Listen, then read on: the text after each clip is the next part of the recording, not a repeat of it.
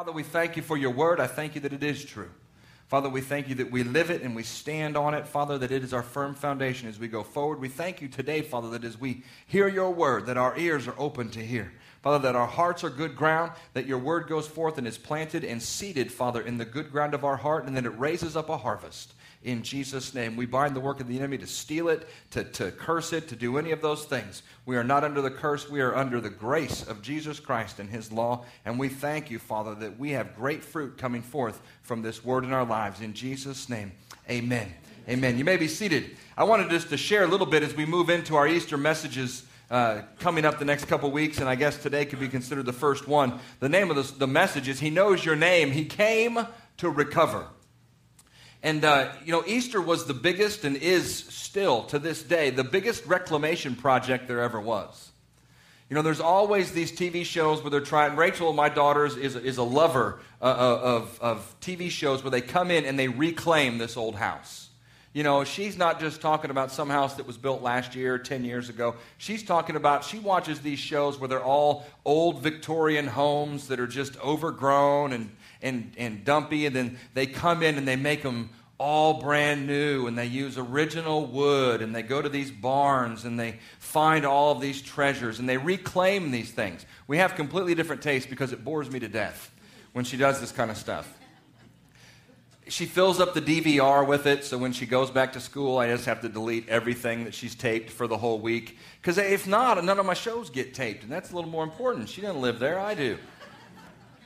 But even bigger than some of these projects, I mean, she watches some of these things, and these homes are huge, and these people are putting tens and hundreds of thousands of dollars into these homes to make them all being brand new, to recover them, to restore them, to reclaim them. Easter was a bigger reclamation project than any 150-year-old house. Because God sent Jesus into the earth. And the project was designed from the time Adam and Eve fell until the time Jesus died on the cross. It was designed to reclaim, to recapture, and recover those who were lost. That's us. So the whole process and the whole project that he started back there all those years ago all came through for one reason, for you. For you and for me and for the person next to you and the person next to them. But we're all that important. I just have a couple questions I ask you today. Are you lost? Have you ever been lost? I mean, you know what that's like? Are you lost? Have you lost something in your life? Has the enemy stole something from you? Did you have something one day and you just don't have it the next? Did you have something 2 years ago and it felt so good to you spiritually in your life, and now 2 years later you're like, I just don't know what happened. You know, was it decisions that you made? Was it direction that you went? I don't know. Those are all questions that we can ask, but God can make the difference whether you made a mistake or not. But have you lost something in your life? Because he came really, truly to restore. And then I guess the third question would be, do you know somebody who's lost? I think we all know folks. And in the end, we're going to have a chance really to put pencil to paper here or pen to paper and just take a minute and say, you know what? Who do I know that's lost? Who in my life needs Jesus? Maybe it's a family member. Maybe it's a boss. I don't know who it is in your life. Maybe it's somebody who you used to go to school with, and they used to go to church with you, but now they don't anymore. Maybe it's somebody who's never been to church, and you decided, you know what? They might not ever go to church. I ain't asking them to mine. Go ahead and ask them. We're happy people here. They don't have to sit with you. We probably lead the league, no doubt, no lie. This happens all the time. I see a visitor standing around here, some guest, not been here before, looking around like this, and I say, oh, how you doing? Have you been here before? No, haven't been here before. Well, who invited you? And they'll say, like Clara did. And I say, oh, great. Where's Clara? She's not here today. We lead the league in inviting people to church and then not showing up. So you're already dumping them on us, so it's all right. Just keep asking. We say, oh, that happens all the time, you know. And so now we have 3 services. You're liable to miss somebody along the way. But I just encourage you to remember what it's like to be lost. I guess lost spiritually, sure, but how about physically? How about when you went camping or you went someplace and you got lost? You didn't know where you were going. And then all of a sudden, you know, somewhere along the line, you realize, man, I'm lost. And panic starts to set in. And then you're not sure you're going to make it, and maybe you're on the road and you're lost on these crazy back roads somewhere, and your gas tank's starting to go down, and you start getting nervous. You don't have any cell reception. Maybe you're in the woods and you're walking around, and you used to know where you were, but now you don't. You just want to get lost for a few minutes because, that feels kind of nice to just not have to worry about anything. But now you're like really lost. See, and you start to panic. That's how the world feels. That panic that begins to set in. That's how people who are lost spiritually in their life, that there's panic and there's fear and there's all of those things. Why? Because they're lost. They may not even know what they're looking for, but I'll tell you this, there's somebody that's looking for them. See, Jesus is always searching and seeking and looking. He came to save the lost. Have you ever lost anything? That just drives me bananas when I can't find something. When I lose stuff, that sends me over the edge. And believers, this happens all the time. Like I said earlier, maybe you were in a place a couple years ago and things were going great spiritually in your life, and you just sensed like His presence was with you and things were going all right. But now, man, something's just not there. It's just not happening. It's not clicking the way that it was. Where did it go? What did I lose? See, you can spend your whole life then trying to search and seek and find. Don't you, like when I lose something, man, that's it, man. The world shuts down until I find whatever it is that I lost. And believers many times, see, I'm looking in the wrong place. Believers many times are out trying to figure it out and find it out. But I have a wife and a daughter who they say temporarily misplaced. Sorry, first service I said lost, and she said no, temporarily misplaced. That's what everything is. It's never lost, it's just temporarily misplaced. It's different perspective. It's nice. It works for them. Again, it drives me crazy, but it works for them. But you know what they do? They pray. You know what they do? They ask God. They've learned to rely or lean into Him and realize that when they do that, He brings those things that were once lost to the light. And you may say, well, in my life, I've lost a lot more than just my keys. Well, that's all right. He came to find your keys because He cares about everything that you care about. And He also came to take care of you spiritually in your life, and the things that the enemy has stolen or the things that you've lost there, He wants to restore that back to you as well. But you have to look to Him and not to other people. Rachel will misplace something, and it'll be very important either to me, usually to me. She touches all my stuff. And she loses most of it. But it's okay because I love her. And she goes, it's okay, Daddy. And she makes her ponytail, do that. And then she gives me a little kiss. Or what she used to call me? Muppy. She called me Muppy. It's okay, Muppy. And she pets me on the head and gives me a kiss in my chair. Awesome. Don't call me Muppy, but that's only the 18-year-old girl my daughter can do that. But you know what she says? It's okay, Daddy. Jesus will bring it back. And I say, don't you think Jesus has more important things than trying to find the stuff that you've lost? Why don't you keep your stuff straight? If you would keep your stuff straight, you wouldn't have to. But what I've realized over the years is, you know what? They're kind of right. Kind of. They probably need to keep a better track of their stuff. But they're right. If you ask Him, He cares enough about you and your life to bring those things to the light. And this isn't a message about finding your keys or the long-lost book or the thing that you can't find, your favorite shirt or sweater or that one sock that never shows back up. It's not those things. Really, spiritually in your life, if you can take that same idea and that same principle then and transfer it to your life spiritually, the things that the enemy has stolen, the things that maybe you have lost in your life spiritually, you can gain back if you turn to Him. Because it says He is the restorer and He is the one who came into this earth to recover. Not just us, but those things that have been stolen by the enemy. And if you look in 2 Kings, we'll start this story. Last service I ended perfectly on time, so we're going to be great. 2 Kings, we started this last week in chapter 6, and it was a story about the guild of the prophets, and they came to Elisha because the house was full. And we followed them all the way down to the river in the first 4 verses to where they were cutting down some trees to build a bigger place. But if you go on past that, I only show this story or share this story to tell you, Jesus loves you, cares about you, God knows all about you, and He cares about what you care about. Whether that be a test, whether that be a meeting that you have this week, whether it be a relational situation going on in your life with your mate or your kids or a friend, whether it be situations with your car, the stuff that really is on that really matters to you in your day-to-day life, he cares about.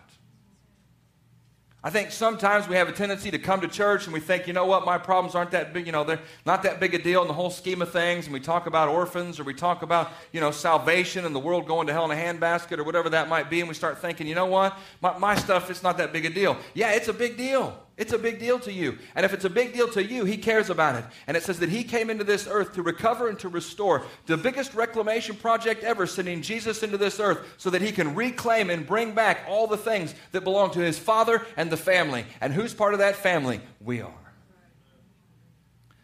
And if you read on past the point where they were going out and whacking down the trees and bringing them into the place to build a bigger house, in verse 5 it says, "But as one of the prophets was cutting down a tree, the iron axe head fell into the water." As he was cutting, he had an axe, and he's chopping away. He's smacking the tree and doing his thing. And the axe head breaks, and it flies off, and it lands in the water. Now, in those days, iron's a pretty big deal. An axe for us today isn't that big a deal. I guess you just go get an axe. That's what I did, got an axe. You know what? They don't sell these. They sell the poles, handles, what do they call those? They sell the handles. They don't sell the axe heads, so I sawed one off. Daniel was appalled that I took a perfectly good axe and sawed it off. But they don't just sell these things. They sell the sticks, that you use them with. So maybe you can knock that out and put a stick back in there later and you can have a new axe. But as that axe head went out and landed in the water, he cried out to Elijah. Now this is why this is important. He cried out and said, "Oh, my master, I've lost my axe, and it was borrowed." It wasn't even his. So now he really is in trouble. See, his axe, you think, well, that's just an axe head. It's not that big a deal. But you got to go back all of these years to this time. That was a big deal. Not only did he lose it, but it wasn't even his. So now he's going to have to answer for the fact that the axe head is in the water somewhere. That makes it important to him. See, you may have lost something and you may not think that it was a great deal, or in the whole scheme of things it's not. You know what? It is a big deal to God. Whether that's time with him or whatever it is, whether it's just that feeling that he's with you all the time, whether it's that thing that says, you know what, I feel like I'm doing what God told me to do. If you've lost all of that, I'm telling you, that's a big deal to God. He cares. Right. Because it matters to you. And as it went and it fell in the water, he said it's borrowed. I heard somebody say one time, that was a real issue because he must have been a non-profit prophet. He didn't have any, not my joke, so if it's not funny, it's not my fault.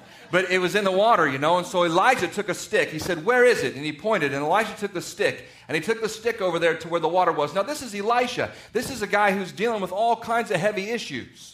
Okay, they're doing miracles all over the place. Things are happening through 1 Kings and 2 Kings with Elijah and Elisha. This is just an axe head that's fallen in the water. But the man of God cared enough to recover it for this young prophet so that he didn't have to face the consequences of not having his axe head. It mattered enough to this young person that the prophet, the man of God who was busy doing what God called him to do, remember, building a house, because the house that they had was so small, because they were growing so big, there was a lot going on. This seemed like a small thing. Don't think that what you're going through is a small thing.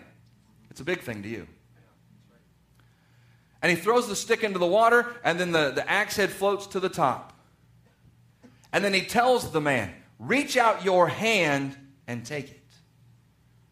See, he didn't just say, "There it is." He didn't, paddle it over. He reached out his hand and he grabbed it. How many of us know that when God restores and reclaims and brings things back into our life, as he recovers things that have been lost, we have to reach out in what? Faith. See, you have to reach out your hand in faith to take what he has made float in the river of Jordan in your life. In Joel, in chapter 2, it says that that God will restore all the things that all of those horrible worms have eaten. The crawling worm, the eating locust, all those different locusts and eaters. It says, "I will restore to you all the years that the swarming locust has eaten." Think about that, the years. How many people have said, "I've wasted my life"? No, you haven't, because God will restore to you the years. The crawling locust, the consuming locust, it says you'll eat plenty and be satisfied, and praise the name of the Lord your God who has dwelt wonderfully with you. And my people shall never be put to shame. He will pour it out and he will restore. to you in your life, to me in my life, as we reach out in faith and grab hold of what he has. He knows everything about you. It's not like what you're dealing with and what you're going through is unknown to God. It wasn't like, really, Elisha was the prophet, okay? He didn't have to say, where's the axe head? He probably knew exactly where the axe head was. But what he did was, he got this guy involved by saying, where's the axe head? It's right over there. So then Elijah did what he did. He did what the man of God would do. He threw the stick in, it floats to the top, and then he told him to reach out his hand. I am telling you, God knows everything about you. He knows what you're going through, and he cares about it. He wants to be involved. He cares about it. He gave his life for it.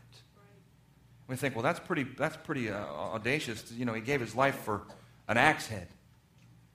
Well, it says he gave his life so that he could recover all of those who were lost. And he also brought back and bought back and won back all of the dominion and the authority and the power that the enemy had stolen when Adam and Eve sinned. It says in Psalms 139, verses 13 through 17, for you formed my inward parts, you covered me in my mother's womb. I will praise you, for I am fearfully and wonderfully made. You are, say this, fearfully and wonderfully made. God doesn't make junk. Well, I've kind of abused this body and it's not so wonderful anymore. Well, then God will restore to you the years. And God will restore to you your health. And God will restore to you. See, that's what he does. He restores and he reclaims. And Jesus came to recover. It says, marvelous are your works, O Lord, that my soul knows very well. For my frame was not hidden from you when I was made in secret and skillfully wrought in the lowest parts of the earth. Your eyes saw my substance being yet unformed, and in your book they are all written. The days are fashioned for me when there was as yet none of them. So before your days ever existed on this earth, he has a book full of your days. He knows all about what you're going through and what you're dealing with, because he wrote the book before you ever lived it. And he put the faith on the inside of you to get you from the beginning unto the end. It goes on in the end. I love this. It says, rejoice with me. Oh, sorry. It says, and in your book they're all written. It goes on and says, how precious also are your thoughts to me, O God. How great is the sum of them. He thinks about you. Now think about it. Now you're married. How often do you think about your spouse? Yeah, you know. Probably not as much as you want to. All the time, Andy said. Nice answer, buddy. Good job. Now think about your kids. How often do you think about your kids? So you think about them all the time. I'm always thinking. Mine are 23 and 18 or 22. How are they? 22 and 18.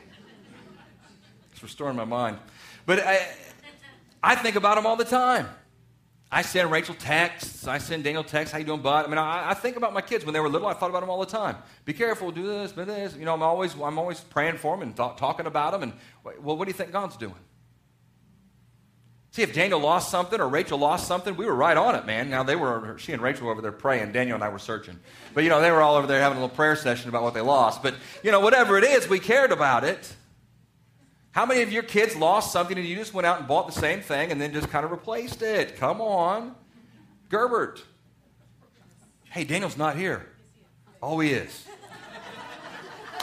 How you doing, bud?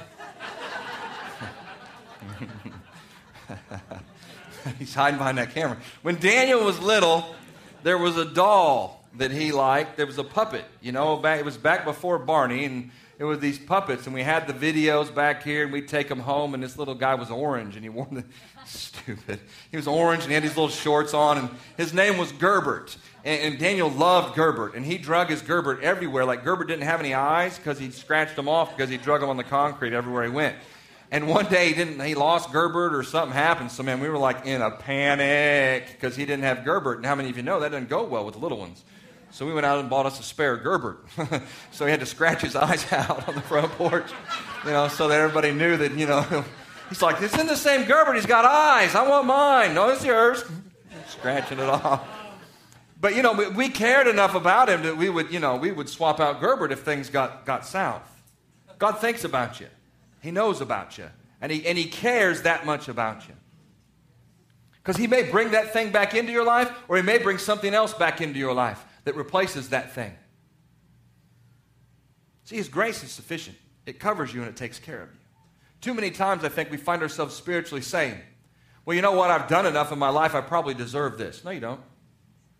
Yes, you probably have done enough in your life that you in the natural would probably deserve that. But you know what? His grace is sufficient for us that it takes care of the fact that we don't get what we deserve.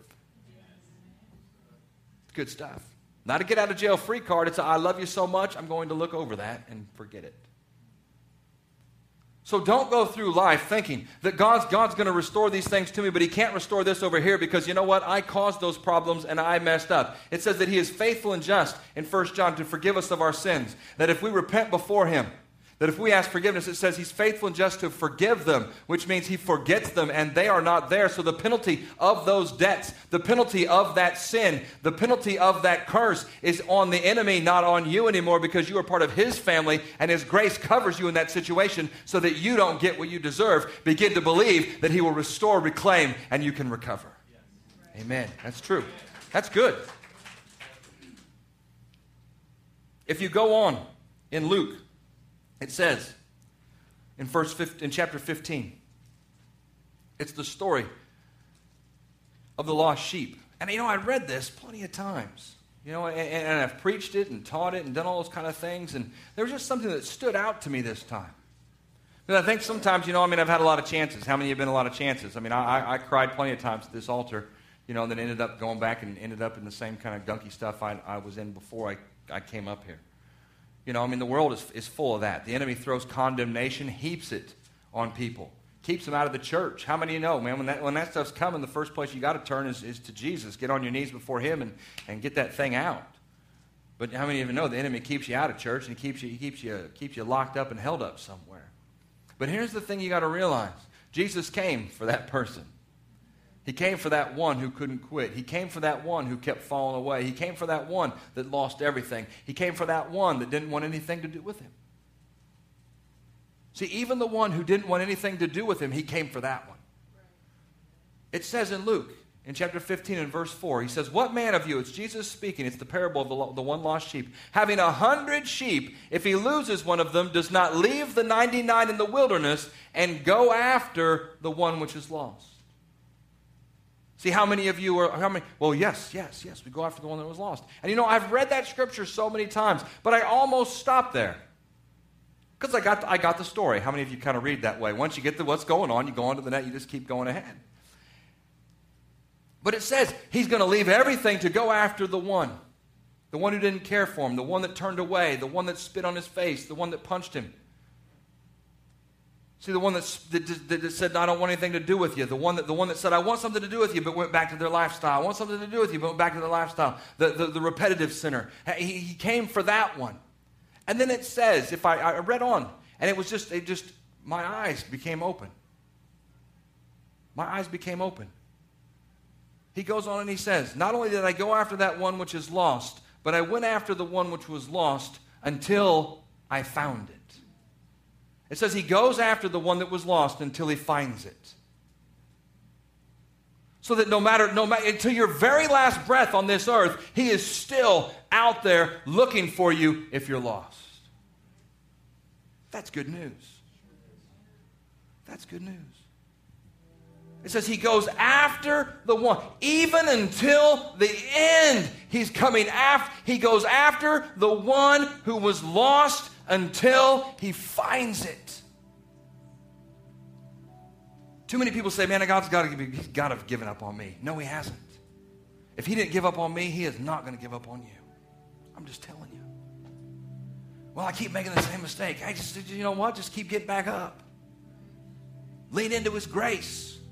Thank God for His mercy. Live in it. That's why you can get back up. But lean into His grace so you don't keep making that mistake. You got to keep moving forward because He's still looking for the lost one. And here's the deal that's really neat. God specializes in recovery. That's what He does. We were all lost, it says. In Isaiah, it says, we are all like sheep. We've gone astray. And Jesus comes back into the picture and is crucified on the cross. Why? So He can gather His sheep together, every last one. Every one. He doesn't want any of them to get away. Jesus said in Luke, if you look in chapter 19, verse 10, he said, I came to seek and save that which is lost. That's what Jesus said. I came into this earth to seek and to save those who are lost. In Luke 4:18, get this. He says, I have come to give recovery of sight to the blind. He came to recover. I came to bring life, he says. I came to set the captives free, he says. But then he says, I came to give recovery of sight to the blind. So not only did he come to recover us for salvation, but he came to give us back all of the things that the enemy has stolen from us in our life. That's good stuff.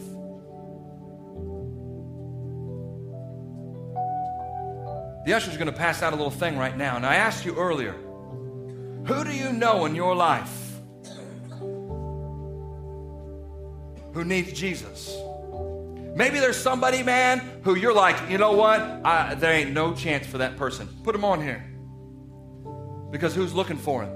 Jesus is. See, it says you're never too lost that he stops looking for you. So on this list, there's a list of 5 people. There's 5 lines. In your life, you can do it now, you can do it later, whatever it is, begin to pray and ask God, who are those top 5 people that you're believing that will come back to the Lord? Maybe it's as close to you as a mate. Maybe the person's as close to you as a child. Maybe it's somebody in your life. Maybe they were with you. You brought them to church, but man, they got a little older. They started making decisions, and they're just not here anymore, and they're doing their own thing, and it just breaks your heart as a parent to see your child not put their name on here. Because you're going to begin to stretch our hand out in faith and bring back and recover those who are lost. The prodigals have to come home. They have to. They have to. The one thing you don't have to tell a prodigal is that they're wrong. Because a prodigal wakes up every day knowing the truth and having to stand and live against that truth in their life. They are tormented by their own sin. They don't need you tormenting them. Spoken from a prodigal who for years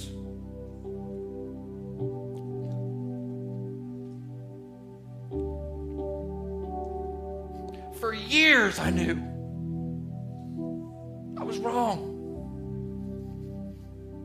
Just take a minute, just pray. God, you haven't left me, have you? I'm sorry. Every day. It says in Luke in chapter 15 a little later, it says this guy wakes up in the pig pit and realizes, oh my gosh, what in the world is going on? There will come a day. See, there will come a day where they will wake up. And we pray today for these on this list, that they wake up, that they wake up, that they come to their senses, that they see the truth. And you say, well, I've told them 15 different ways. Well, you know what? Pray the 16th different way and let somebody else tell them, baby. You reach out, you speak to them, do whatever God tells you to do. But don't stop praying for him. Jesus went after the lost one until he found it. He never gave up, so why should we? It's not set in stone yet. We're still talking to some folks and still trying to work on bringing something to town called the 99. In August 31st through September 23rd are the dates that Terry Henshaw gave me, and they travel around these giant air domes, and in this town there'll be somewhere between 20 and 25,000 people that will go through it, and he has about a 25 to 40% rate of salvation as people come through this thing. It's all the ways that teenagers die: car wrecks, drug overdose, bullying, fighting, suicide, all those kind of things. It depicts it graphically, but I am telling you what, people come out of that tent, just tell me how I received Jesus. My life's a mess. They write down their problems. They write down their issues. You sit there with them. You lead them to Jesus. You pray for them. And then you hook them up in your church. Woo! Getting people saved and changing the city. Now, who wouldn't want to be a part of that? Give the Lord a hand. That's good stuff. You don't clap. That's a problem. See, if that doesn't fire you up, if that doesn't stir you up, if that doesn't get you going, saying, you know what? There are lost people out there. I know you got 5 here. Get out and get 5 there. God's going to take care of these 5. You keep praying. You keep doing what God said. You keep planting seed. You keep putting it in there. I'm telling you what, He will make a difference. I believe this has been on my heart for 4 years, 5. I don't remember when I saw this. Was a long time ago. I saw this in Florida. And I'm telling you what, it never left me. This is powerful to be able to put your hand on this, to write those names. That is reaching your hand out in faith and taking back what the enemy has taken. That is recovering what the enemy has tried to steal. That's what we're doing. That's what we're doing. So take your paper. You may have written something down. You may not have. Father, I thank you right now that you speak to us, the people we're to put on here. I thank you, Father, that you're working behind the scenes. Father, that these who are prodigals, Father, are coming to their senses. These who are lost and have never known you, Father, are finding salvation for the first time. That if we get to be a part of it, thank you, Jesus. If we're planting seeds, if we're watering, if we're reaping, we want to be a part. But what we will be a part of, Father, is stretching our hand out in faith and praying. Father, that prayer goes before the breakthrough. And I thank you right now that we intercede on behalf of all the names that are put on this list, that they will come in to the kingdom, that not only, Jesus, will you not stop looking after and looking for the lost, we will not stop standing with you and praying for them in this house in Jesus' name. Stand up with me real quick. This is what I want. You put people's names on this, you're going to see them get saved. Write it down on the offering envelope. Start telling people. Because I'm telling you what, man, you start seeing God's hand move. You say, well, nobody's arm grew out. Not yet. But I'll tell you what, we got people getting saved, people's lives being changed. Write that stuff down. We've got Sun Stand Still prayers out there. We've been talking about it for 3 weeks. God starts shining a light somewhere. The sun stops over the top of your house. You start writing that down. Start telling somebody. It says in Revelations, you overcome by the blood of the Lamb and the word of your testimony. It's okay to get your hopes up, and it's okay to believe. I know you've been saying, well, I've been praying for that person for years. Don't stop praying for him. Pray for him for another year. Amen. Maybe you're in here and we got to close and we're going to pray. Maybe you're in here today and you're lost. I don't know all of you who are here. There's lots of guests, people I don't know. But maybe you're here today and you say, you know what, man? My relationship with Jesus is a mess. And I need to fix it. I need to. You just continue to intercede. It says really truly as you read on those passages that he was rejoicing with the one who came home. So maybe you're here today and you say, you know what, I used to know him, but my life is a wreck. It's been a mess. I haven't been following what I know to follow. It's time for me to turn around. It's time for me to come back home. It's better in my Father's house than it is in this pig slop. Is there anybody here today say, man, that's me, man. I'm lost and I got to get it fixed. I got to be found. Just raise your hand right where you are. It's all right. We're just going to pray. That's what it's all about. That's what it's all about. Raise them up high.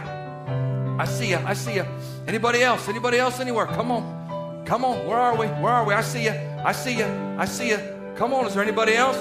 Anybody else? I'm telling you, it's a great time. It's a great time. God's moving. God's doing some things. Come on down here. I know it's a big step. Come on down here. It says that boy reached out his hand to grab that axe head. Give him a hand as they come. It's all right. Come on down. Come on down here, my brother. We hope you've been encouraged, strengthened, and challenged in your walk with Jesus. If you need prayer for situations in your life, we encourage you to email us at prayer@victorylafayette.org or call our offices at 765-447-7777. If you desire to make Jesus the Lord of your life, or if you have drifted away from the relationship you once had, I encourage you to pray this prayer with me today. Heavenly Father, I believe that you love me.